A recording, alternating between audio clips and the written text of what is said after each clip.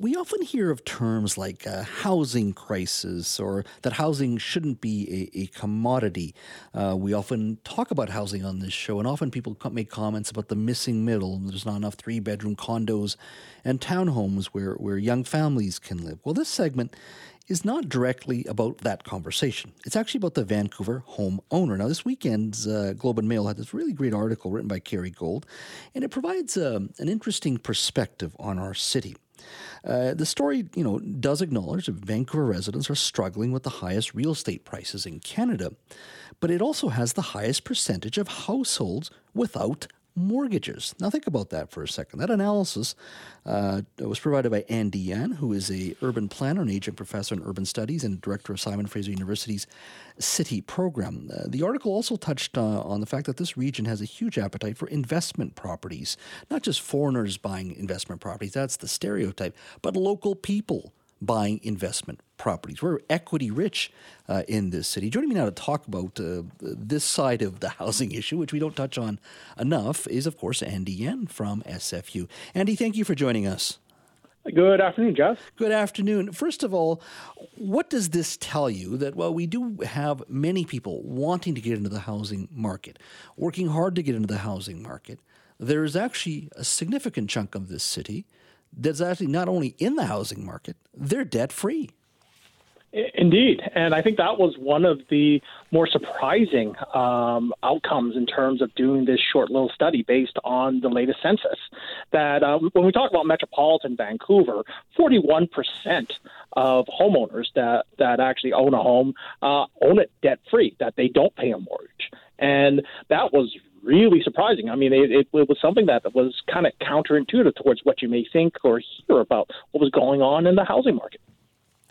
What does this do to the discourse when it comes to housing? You have, as I said, many who call this show, many people who say, look, it's not an affordable city. It's very difficult, never mind getting into a single-family home, but just getting into the market for the first time as a young person. Yet you have, as you say, 41% of the city that is in a home and is debt-free. What does it do to the broader discourse? Yeah. Oh, sorry, that's 41% of the region. Of the region. Now, specifically talking about the city of Vancouver, it was 50%. That 50% of homeowners, people who own their homes, own it debt-free, that don't pay a mortgage. And then the other 50% are paying a mortgage. And I think that it just brings in another level of complexity in terms of how we think about housing. That I think that it's very much really housing in Vancouver is a story of the haves, have-nots, and have-mores. And I think that it really brings a level of real complexity in towards when we talk about housing policy, about what we're building and whom are we building for. When you said 50% in the city of Vancouver, 41% for the region, in regards to the city itself, once again, there's east and west. Were there differences in regards to what folks on the west side and home ownership there and East Vancouver? Oh, very much so. And you take the story of two neighborhoods that occupy the both ends of the mortgage story. That for the, if you will, neighborhood in Vancouver that had the least amount of that had no mortgages, 64% of the homeowners in the neighborhood of Oakridge had no mortgage. But yet, conversely, if you look at a place, well, actually, it's two neighborhoods are at the same percentages, Mount Pleasant or Strathcona, two neighborhoods on the east side, it's 31% of those homeowners do not have a mortgage. So is there a noticeable east-west divide?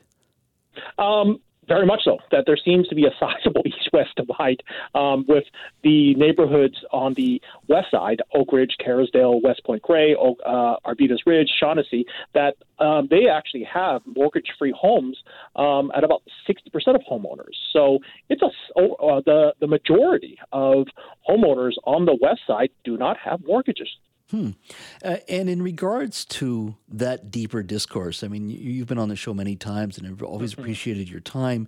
How do we start talking about housing of today? So, I've brought up even topics like the death of the single-family home, and boy, I get a lot of calls pushing back on even comments that I make on such things. How do we move housing policy? You've talked about increased complexity. How do we move towards a modern housing policy that addresses the issues of today and now, when so many homeowners, or maybe this is the wrong word, are content?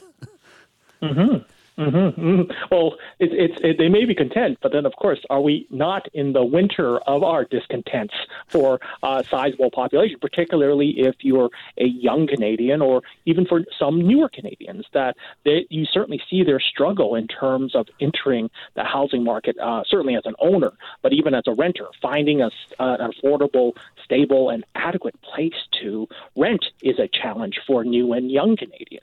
And I think that this is really the challenge in terms of a level of I think, compassion, a level of empathy from those that have to those that don't have. And I think that is really part of the challenge of our time in this city and region. Yeah. I mean, people have always, beyond just Vancouver or even Canada, when you look at other nations, you always look at the extremes. There's always a small minority that are very well off and rich, and then there's those who are struggling.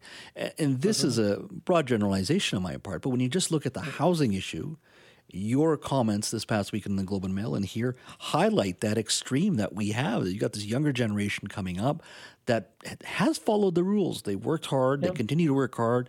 They educate themselves. They come out with a lot of debt. But the game to them seems fixed, that you're doing everything you've been asked to do by society tells you to do, and you're doing it. And you don't have a chance to find a home and make a home in the region. Well, I think that's exactly it. And I think it's a question of how do you even the playing field? I think that, another part of the study wasn't only, say, those homeowners without mortgages, but then the sheer amounts of investors, of investment real estate that is in the system, and how does that fit into our housing system? That I think that when we look at really the kind of public policies we're going to need, it's going to certainly need to deal with the issues of supply, whether it's, dealing with the deaf or the, or the change. I think the change of the single detached home to demand. What kind of demands do we want to really support? What kind of demands do we want to perhaps discourage to finance? How really the realm of finance is affecting, I think, everything. I think that really the role of the fact that we're a general, well, I've been, actually me, probably you, in a generation of ultra low interest rates, that I think that it is part of really the challenges we have in front of us. Now, I do have to add, I do have some fresh data for Jazz Johal. I just couldn't we love that stale stuff. Hey. And it's interesting to actually note that 20 years ago, one generation ago, you actually had a higher percentage of mortgage-free homeowners. Oh, okay. That 20 years ago, in metropolitan Vancouver, 43% of owner households were mortgage-free, compared to 41% in 2021. It seems like a somewhat small percent, 5%, but that's off of a smaller base. So I think it's interesting to see how in one generation we actually have a level of, if you will, stress that even a growth of 5% of households that don't own, if you will, mortgage-free. That I think that is also another dynamic to really understand, is that a generation ago, we actually had more mortgage-free homeowners than we had today. And I think in the article itself, nationally, it was 69% of Canadians who owned their own home 10 years ago, and today it's fallen to 66%. So there's a drop there as well. I just want to touch on one issue, and that was the investors.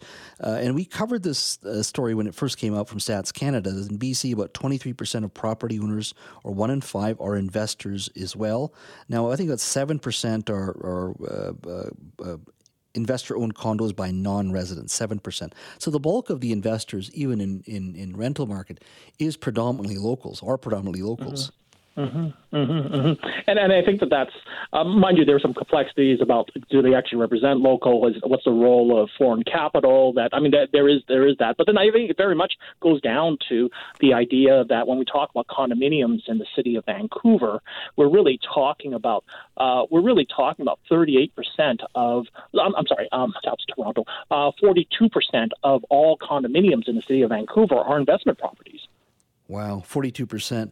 Now, you take in the federal government's ban on foreign ownership for a couple of years and everything else that's been done here in British Columbia at the provincial level and at the municipal level as well.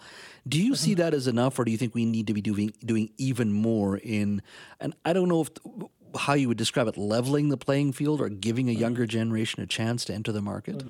Well, I think that it's very much going to be really, I think, attempts to level playing field in terms of these areas of supply, demand, and finance. I think that part of this, of course, in acknowledging that 42% of all condominiums in Vancouver are investment units, that they certainly form a sizable proportion of the rental pool. Now, that rental, unfortunately, tends to be more expensive and more unstable than purpose-built rental, but then it still has that element, and I think that we've also seen the development. Remember, with that federal foreign buyers ban, it's a partial foreign buyers ban. That there are, I think, a number of loopholes and exemptions in that legislation. But I think moving forward, I think that it's very much, I think, finding additional supports for first-time homeowners. I think that it's really looking at other countries like Singapore. It's actually a really good example of what happen, like what they do in terms of tax rates for those who own 2, 3, 4 properties. And really, I think having a acknowledgement that a home ought to be a home first as opposed to an investment. But then should you go into investment, that I think that there is, I think, a greater alignment towards capital gains that you see in terms of businesses, and really how I think when people use their residential real estate as a business, that they're taxed and charged accordingly. Andy, thank you so much for your time. Always enjoy our conversation. Always a pleasure, Jazz.